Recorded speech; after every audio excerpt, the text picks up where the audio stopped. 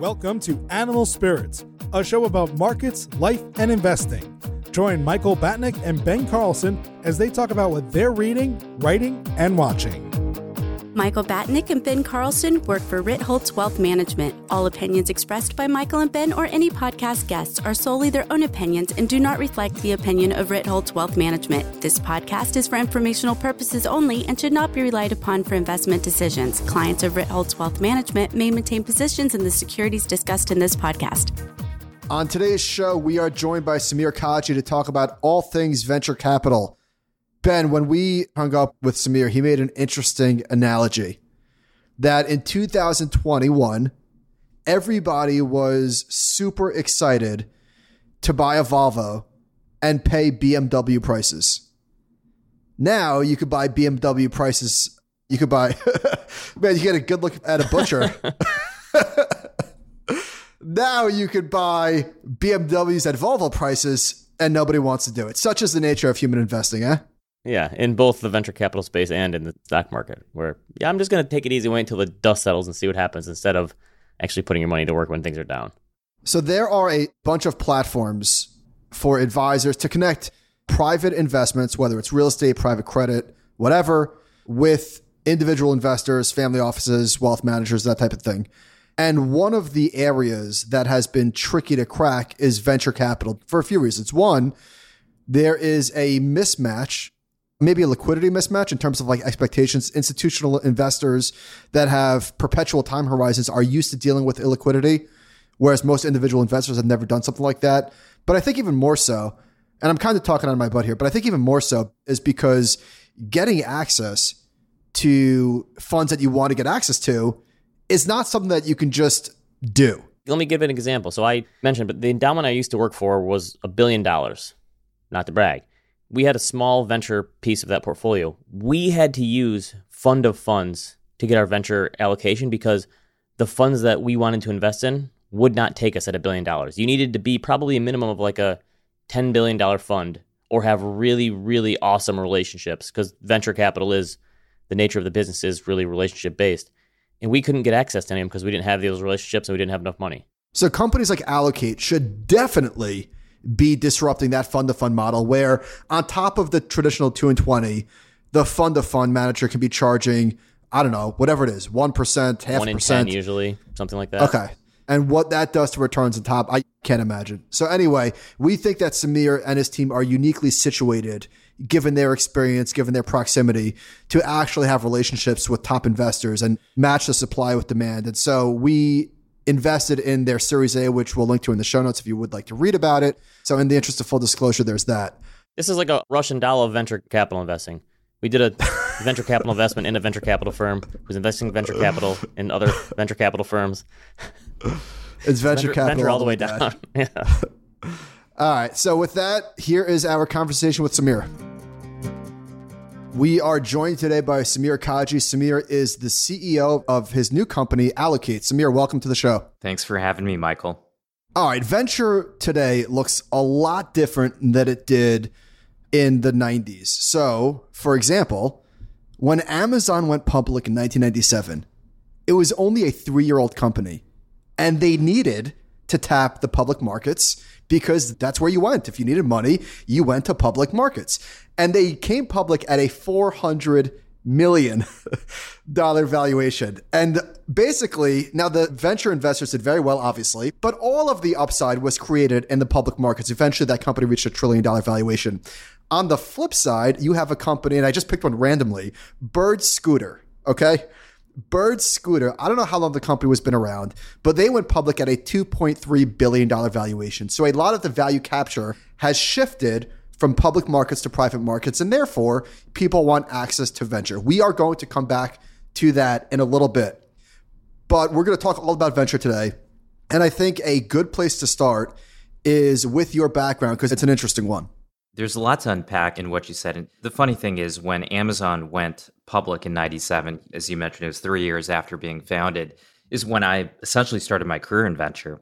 So I graduated from a local school here in Silicon Valley, and my dad was a real estate guy, and my options were to go into the family business of real estate or take my opportunity of working in Silicon Valley and working with these technology companies that seem to be going public in some cases 18 months. And so in the late 90s, I joined Silicon Valley Bank, lending to companies during the dot-com bubble. Thought it was the greatest thing. I was seeing companies go public left and right. We were doing really well because we would take equity positions in these companies. And then I went through the bust in those 3 really long years of becoming a distressed lender. Worked with companies for the first 9 years of my career. Was lucky enough to work with companies like LinkedIn when they did the first venture debt deal in 2003 or 2004. And then ultimately moved to the private funds group at SVB in 2008. So during the global financial crisis, spent a few years there and then started a group at a bank called First Republic in 2012, really focusing on this next generation of venture that we're seeing today. Spent 9 years there and then ultimately led to where I am right now, which is running a company called Allocate that allows investors to participate in the private innovation economy, which, as you mentioned, is such a critical part of investing in technology companies. Samir, I'm just curious, having lived through both of them, how much crazier were things in the 90s than they were over the past couple of years, or was it more similar than people think? The old saying is, things aren't always the same, but history does rhyme. And what we saw in 98, 99, 2000 was a time of extreme euphoria, a lot of liquidity pumped into a single sector, and people speculating, looking for really that quick turn. We saw that in 2021. And a lot of that was based on the central bank. It was based on the stimulus. You had trillions of dollars pumped into the system. And the behavior that we saw in 2021, parts of 2020, were not too much indifferent than what we saw in the late 90s. Now, the big difference, of course, is from a technology perspective. Back in 99 and 2000, you had a lot of that risk taken by the public markets, but also at that time, there's only 250 million people on the internet, mostly through dial-up modems. Today, there's 5 billion people that are connected every moment of the day. So technology is in a different place, but investor behavior tends to repeat itself. Well, we're seeing that today for sure. Who has historically been the beneficiaries of the LinkedIns, the Ubers? Like, who are the people that are actually getting the returns other than the venture capitalists? Who are their clients? Who are their investors? Historically, the client base for venture firms has almost solely been institutions, endowments, foundations, pension funds. And the reason is many of these institutions have teams of staff that can go find deals. They can diligence these deals. They have the brand and purchasing power to be able to meet the minimums. An average minimum for a top flight VC firm could be $10 or $20 million. Hard for an individual investor to not only invest, but build a portfolio that is diversified across managers, across vintage years. And so up until maybe 2014, 15, over 90% of the capital put into venture firms was historically institutional capital. I used to work in that space, endowments and foundations and such, and you're right. And one of the other reasons is because they know a lot of those big institutions will pony up for the next fund, because a lot of time you're fundraising before you even know how well your first or second or third fund does. And they want to make sure that they have the capital. It makes sense. So what has changed in the past few years to allow more people to get access? What's going on to help democratize that? There's a couple of things that have happened. This goes back to around post the global financial crisis in 2010, 11, and 12. People quickly realized that the normal asset allocation is 60-40, 60% public equities and 40% fixed income, just wasn't a viable strategy. And they looked at some of these institutions and said, if I can put money in the private markets and get access to really interesting firms, that's a great way not only to diversify, but to generate outlier returns. And there were companies like iCapital, Case, that came out in 2012, 13, 14, that allowed investors to be able to access these private funds. The private banks started to bring these offerings by aggregating capital from individuals. And so this world of democratizing alternative assets, it really started about 10 years ago. Venture was never a participant in that because venture was never big enough. Venture was a $30 to $40 billion a year business in terms of funds raising. And the vast majority of venture funds, to your point, could go to the institutionals, get repeat capital that was durable, and there was no need to access the retail markets. Now, what's changed is technology has become a bigger part of our lives. Investing in technology, the entire market has grown about 3x last year, about 120 billion plus was raised by funds. And so looking at that same finite group of institutional investors is simply not enough now. You have to find new sources of capital as a venture fund manager to diversify. That's why you see some of these bigger firms going to the JP Morgans, the Goldmans of the world, and increasingly looking at groups like ourselves, which provide them a distribution channel to retail capital. So it's really the growth of the private markets that has resulted in the necessity of these managers going after non-institutional capital. You mentioned outlier returns that have been historically available in venture. I guess the challenge is if you're not in the top quartile, then it doesn't make sense to play that game. And that has been a very difficult nut to crack. How has your experience in the industry given you access to bring some of the top flight venture funds to investors? It's interesting that you bring up the top quartile. I think that's been largely true over the last 40 or 50 years. I think maybe the last 10 years is a little bit different. In the last 10 years, we've seen first and second quartile do really well, but it's coincided with one of the longest bull runs that we've seen. So yes, I mean, the delta between top quartile and bottom quartile is about 25%. So top quartile VC, if you look back and do a 20-year, and this is based on data that's come out from Burgess Capital that looked at about 1,100 firms, and top quartile is 37%, bottom quartile is 12%, which if you're investing in venture capital and taking on the risk and the illiquidity, because your assets could be locked up for 5, 7, 10 years, you really need to outperform the S&P by 700 to 1,000 points pretty consistently. And so venture has long been a relationship-oriented business, much more than any other business. So what's allowed us to get in is really that combination of, I've known some of these people for 20 years, or my team has invested in some of their firms in the past through institutional capacities, but we're also moving into a very new era where looking at retail capital, and I probably use retail a little bit loosely because I don't mean the mom in Nebraska that has 100,000 that wants to put in 5,000, but generally speaking, family offices, there's just much more amenability by these managers to want to access that if they can do it without friction. And so that's allowed us to get into some really top flight managers over the last year. And in the first 7 months, I think we've had close to 180 million put through the system through our Allocate platform into some of these names. I would imagine that getting access, given your history and your team's history, has been maybe a little bit easier than the other side of the transaction, which is getting investors to put money forth. Yeah, I think that's true. I mean, we've been lucky to form some of these relationships for a long time. We still have to do a lot of work. We need to be a durable, long-term investor. We need to provide some level of inherent value to these GPs, and we have to make their life easy in terms of their capital formation. But from a supply side, we've been lucky. I think that's our asymmetric advantage. The demand side is always something that investment platforms look at. You effectively have the supply side and the demand side, and you need to build both. We've focused a lot on the independent wealth advisory community, which is looking at alternatives as a big piece of their own growth in terms of offering something that's not only differentiated, but also appeals to this next era of investor where you are seeing a lot of Gen 1 wealth transition to Gen 2. In fact, we're amidst one of the largest asset transfers in the history of the world. And if you look at trillions of dollars is going to be Gen 1 to Gen 2 or Gen 2 to Gen 3.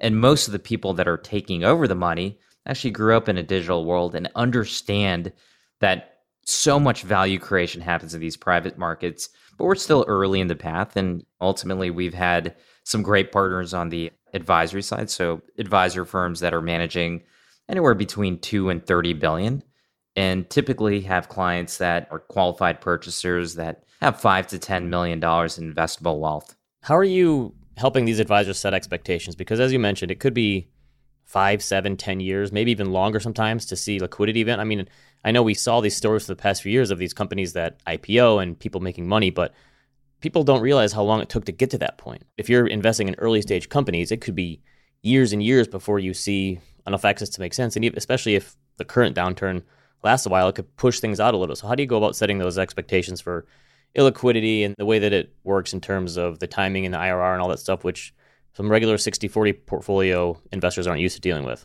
The sacrifice that you make of investing in venture is liquidity versus return. That's really your trade-off.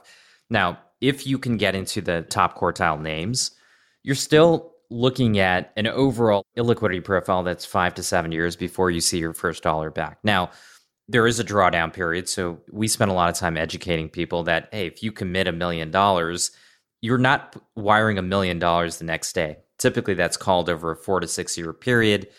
And usually around year 6 is when you start to see a harvest period for some of these funds, where some of the initial returns. So the average DPI, or distributions to paid in capital, typically start year 6 and 7.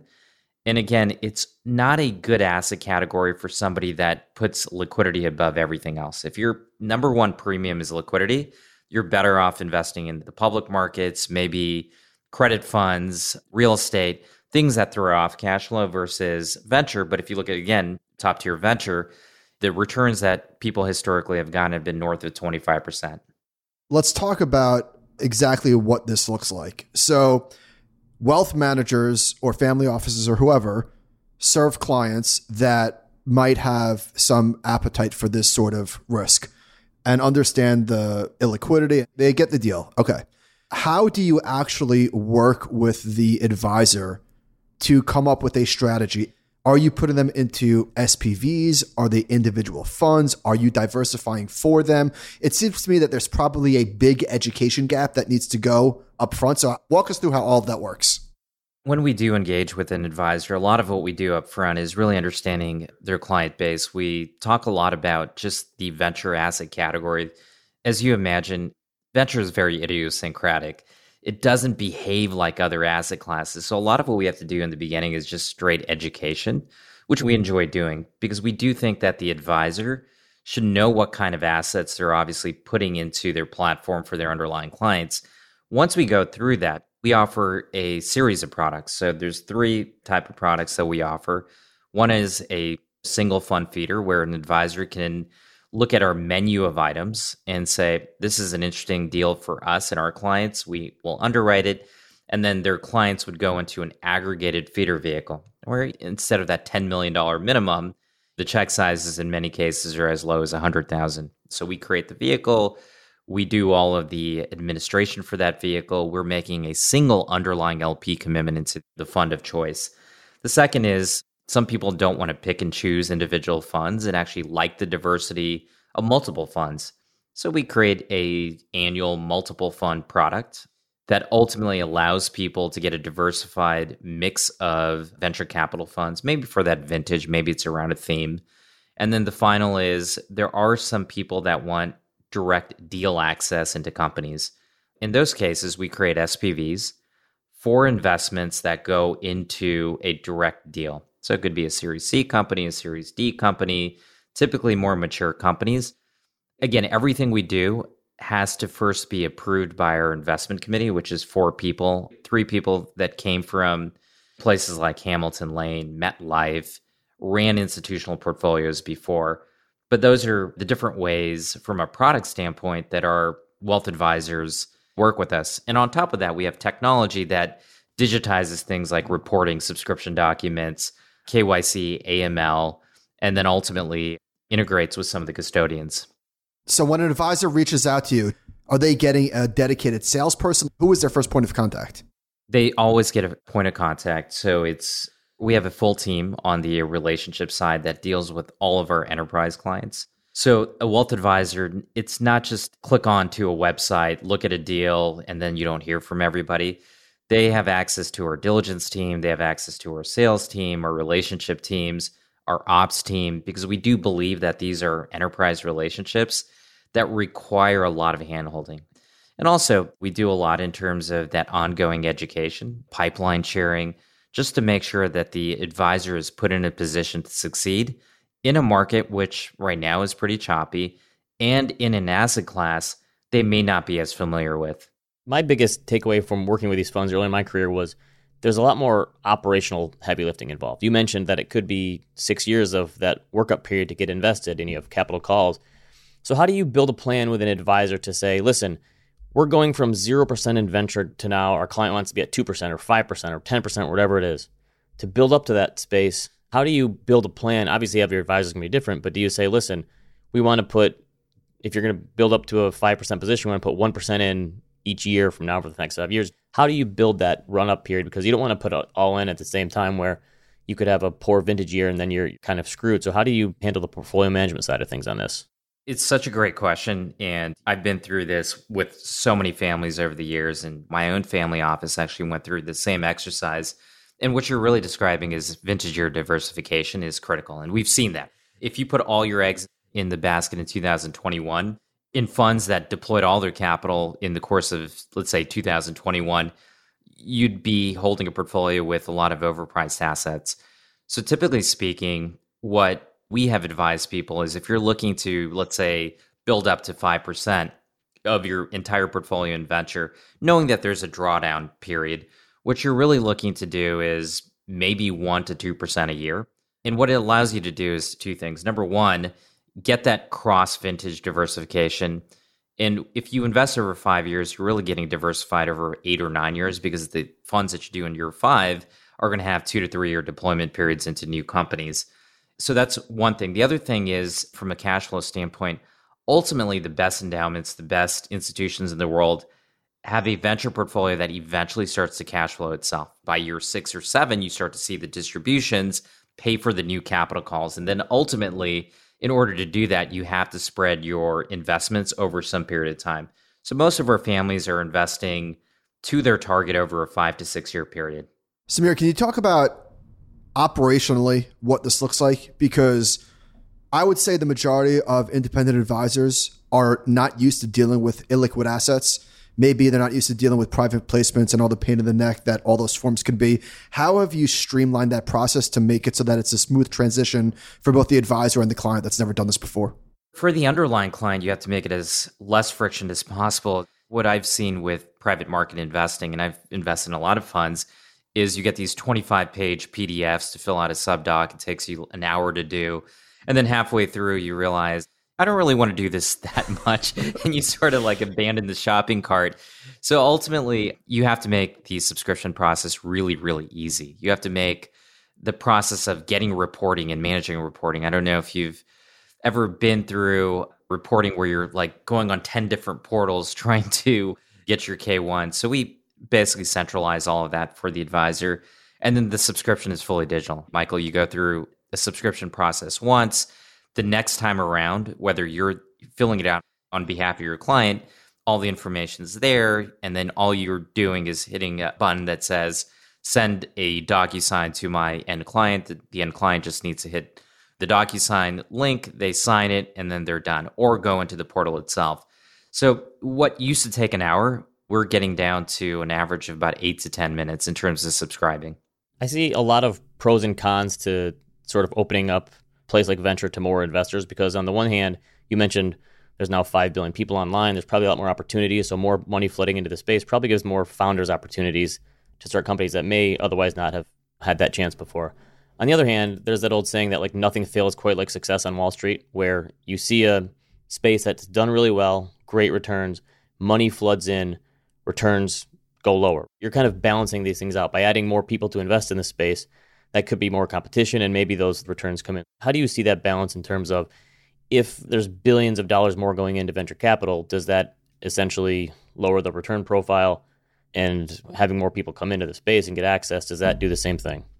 So there's a number of questions baked in there. The final question of, do more people then imbue these funds to get bigger and bigger and bigger, and does that then present a return issue? So usually what will happen is, instead of the funds getting bigger just because you have the retail category coming in, is more of a function of it's just a more diversified LP base. When these funds are raising, their institutional investors are typically saying, we want a hard cap of X. We don't want you to keep on growing just because you can raise capital. So a fund that goes out with 750 on the target may have $1 billion hard cap. So regardless if you let more investors in, that fund manager still can't go above the billion. I think the bigger question is, if so much capital is flooding into the market, what happens to returns? And invariably, with any asset category, when you have too much liquidity pouring in, it's going to have a bad impact on returns, not because of just the math problem, but what it does in terms of valuation and asset prices. So you have a lot of capital going in. If I'm a fund that raises $3 billion versus what I used to raise $1 billion, I have to put that $3 billion to work. And I'm not doubling the number of portfolio companies. I might still do 25 portfolio companies. So my check size is bigger. And in order not to overly dilute the founder, what I'm going to do is write a bigger valuation. And once you do that time and time again, it's going to have a bad impact on returns. Now, that said, venture capital, it's sort of an amorphous term. I mean, 25 years ago, people thought of venture, and I classically defined as investing in early stage companies. Over the last few years, people have thrown things like Insight, Tiger, Coatue, D1 as venture. And what they're really doing is investing in the late stages to where the old public markets used to be. So you're really not investing in immature companies. You're investing in highly mature companies that, at least the belief was, would be 2 to 3 years away from an exit event that would be done at a higher price that they were investing in. So we have to define venture a little bit differently than we classically did. But yes, I mean, we always worry about too much capital going into the market. And I think that's what effectively happened last year and parts of 2020. Well, we are definitely on the other side of that right now. And there's no doubt about it that what Ben just mentioned is exactly what happened. You had this absolute insatiable desire on the part of investors to get into these funds, and the funds had to fight to get into deals. And so they had to move quicker. They had to offer looser terms. They had to offer less contact, maybe less board seats. And founders had all of the leverage.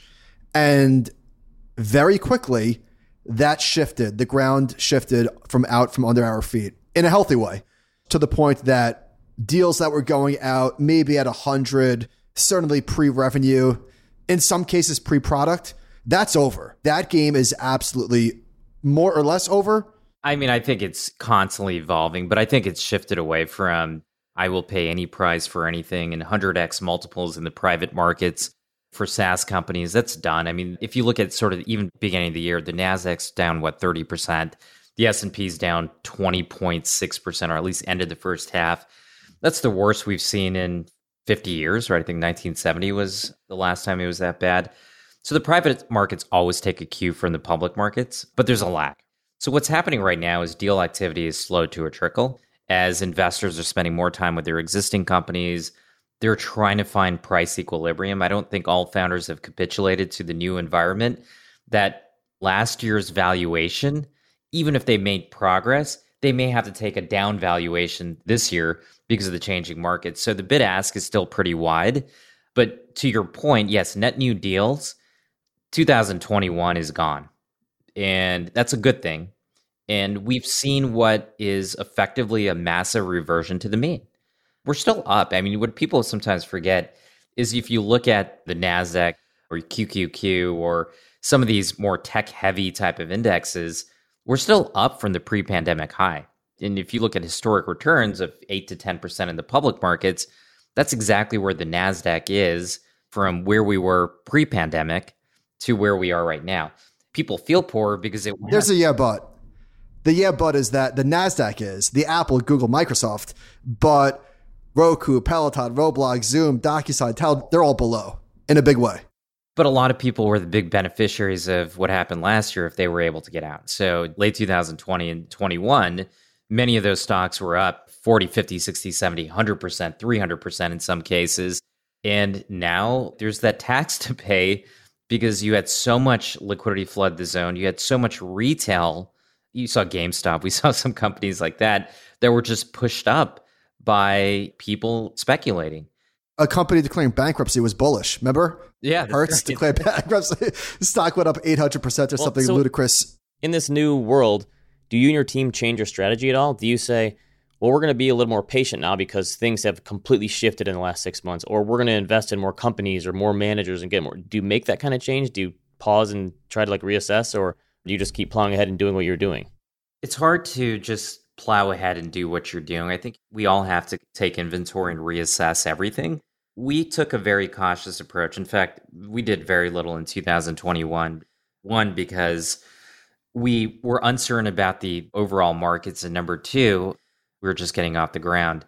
So the way we look at it, it's all about asset quality, and it's the price you pay for those assets in terms of generating the best return. So number one, we're always looking for the highest quality managers that have been through cycles, that have shown some level of discipline. I don't think many managers showed discipline in 2020 and 21. It was really hard to. But ultimately, when we look at assets that we're putting on the platform, we're always thinking about, can this produce the type of risk-adjusted return necessary for an investor to get acceptable returns relative to their opportunity cost? And so the opportunity cost is more liquid opportunities. It's public equities, it's fixed income, it's bonds, whatever it is. So the bar is definitely higher than it ever has been. And that's for not only us, I think it's institutions as well, and also for the underlying managers. So we probably are leaning a little bit more toward early stage today than maybe some of the growth stage investing. But at the end of the day, these are long tail investments that you're making. I invest in a seed stage venture firm that is going to invest their capital over the next 3 to 4 years, which companies aren't going to mature for 5 to 7 years. I can barely predict the next quarter, let alone 5 to 10 years. So again, it's really a focus on great managers that have shown not only an ability to navigate tough times, but have a clear differentiated advantage. And that's something that's similar to what we did last year.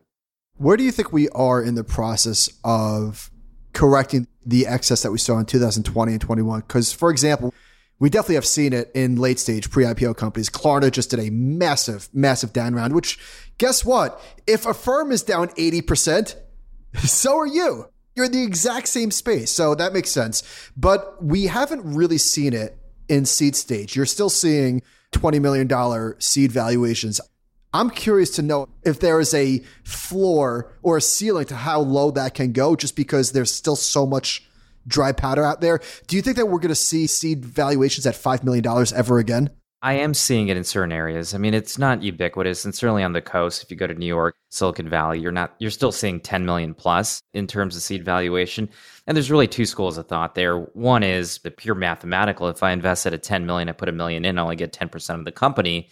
And therefore, it's going to affect my overall returns. But venture is such a power law game where you may have one company that goes on to being not only a unicorn, but a decacorn. And whether you paid 5 or 10 really doesn't matter. Because in effect, at the seed stage, you're always buying low. Just by definition, for the companies that go on and make it, the lowest price that's ever paid is the seed round. I do think we're seeing some change in terms of who's being able to get those $15 to $20 million valuations. It's generally people that have navigated companies before, they've been a repeat founder, or they're in a space that has still a lot of heat around it. But we've seen valuations come down by 20 to 30% in the early stage, Series A particular. It always takes a while for the chain to go back to seed, because when you see the public markets change, well, guess what? The late stage market changes first, then it's the mid stage, then it's the early stage, and seed is the last in that line. There is a lot of dry powder, but that doesn't mean the dry powder is going to be spent as quickly. It was easy to spend dry powder as a fund manager when you knew that even if you went through it in 18 months, you could raise the next fund.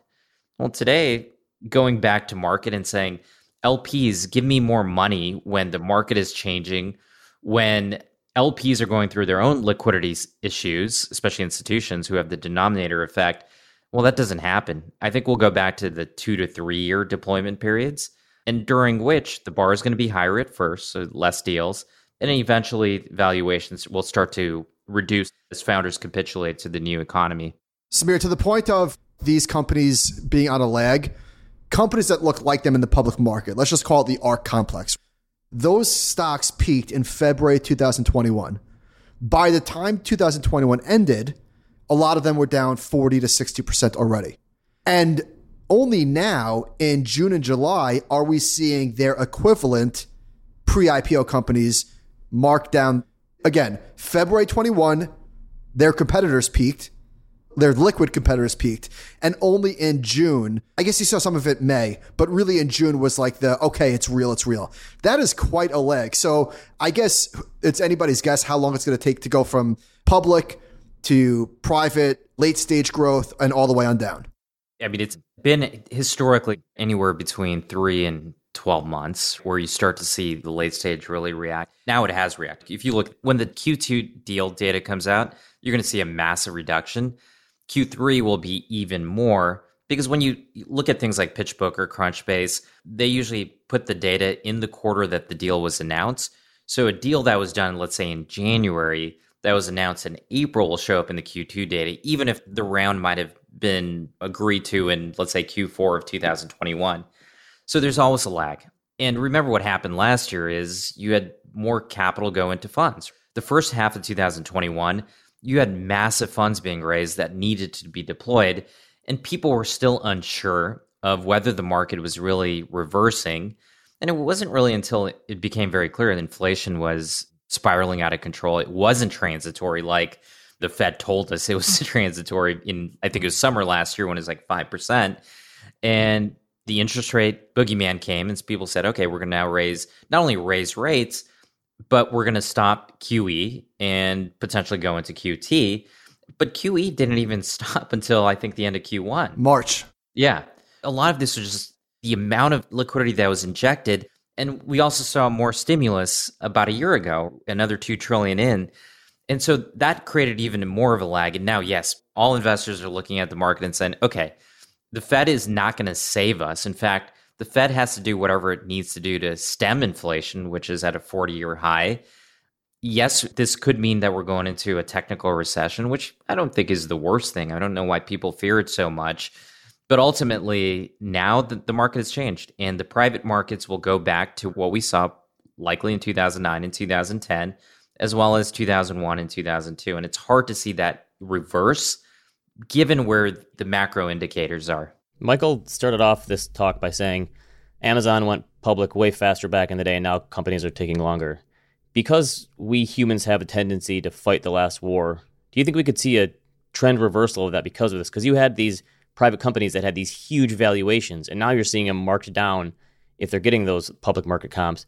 And I'm sure a lot of companies are kicking themselves, employees are kicking themselves, saying, my stock options would have been worth so much more if we would have went public a year ago, and now we can't. So do you think that this will actually change the mindset of some founders that will say, we need to take that money when we can get it and not wait as long because the window might close just like it did in 2022?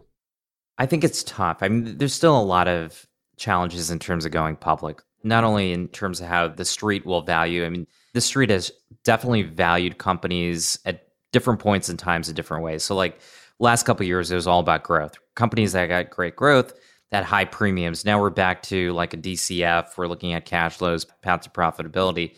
And if that continues for the next 2 to 3 or 4 years, the reality is like companies just won't be well received in the public markets.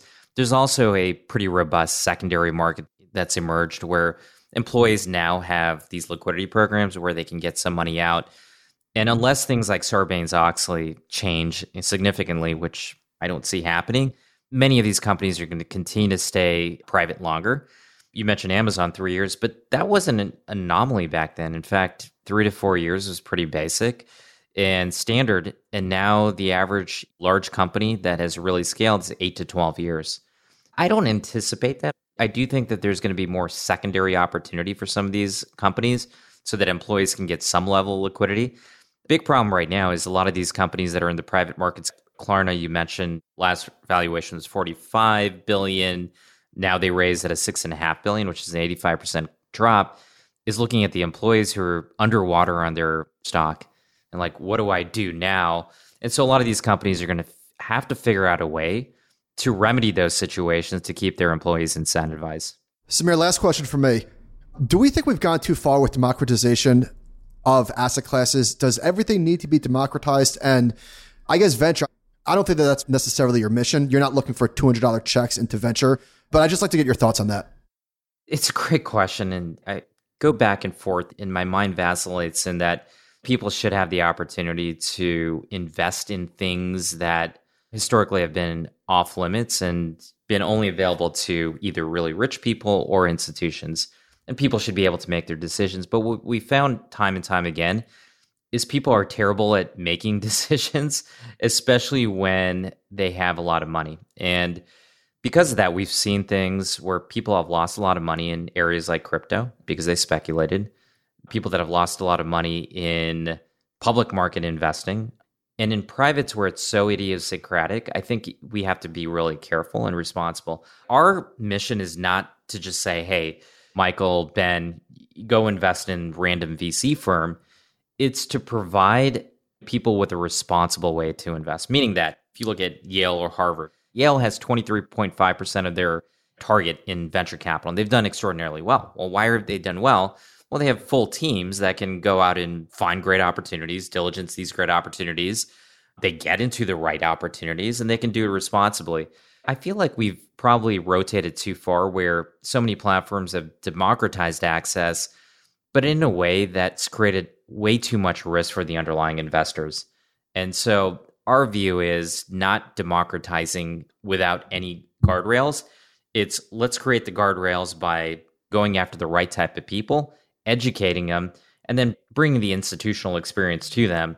So we're not putting them in a situation where they're losing all their capital. Last question. I forgot this is important. Traditionally, venture has been a 2 and 20 business model. Where does Allocate sit in the stack? How do you all get paid? We charge a small fee at the feeder vehicle that we create. It ranges, but it's sub 1%. And we don't charge any carried interest. So if you look at the historical avenues for people to get access into top tier funds, you go to a fund of funds, and that fund of fund manager would typically charge 50 basis points to 1%, and another level of promote or carried interest, which would be anywhere from 2.5% to 10%. Our view is that extra layer of carry really degrades returns pretty dramatically. And so we do not charge any type of carried interest. All right. If people want to learn more about how they might work with Allocate, where do we send them?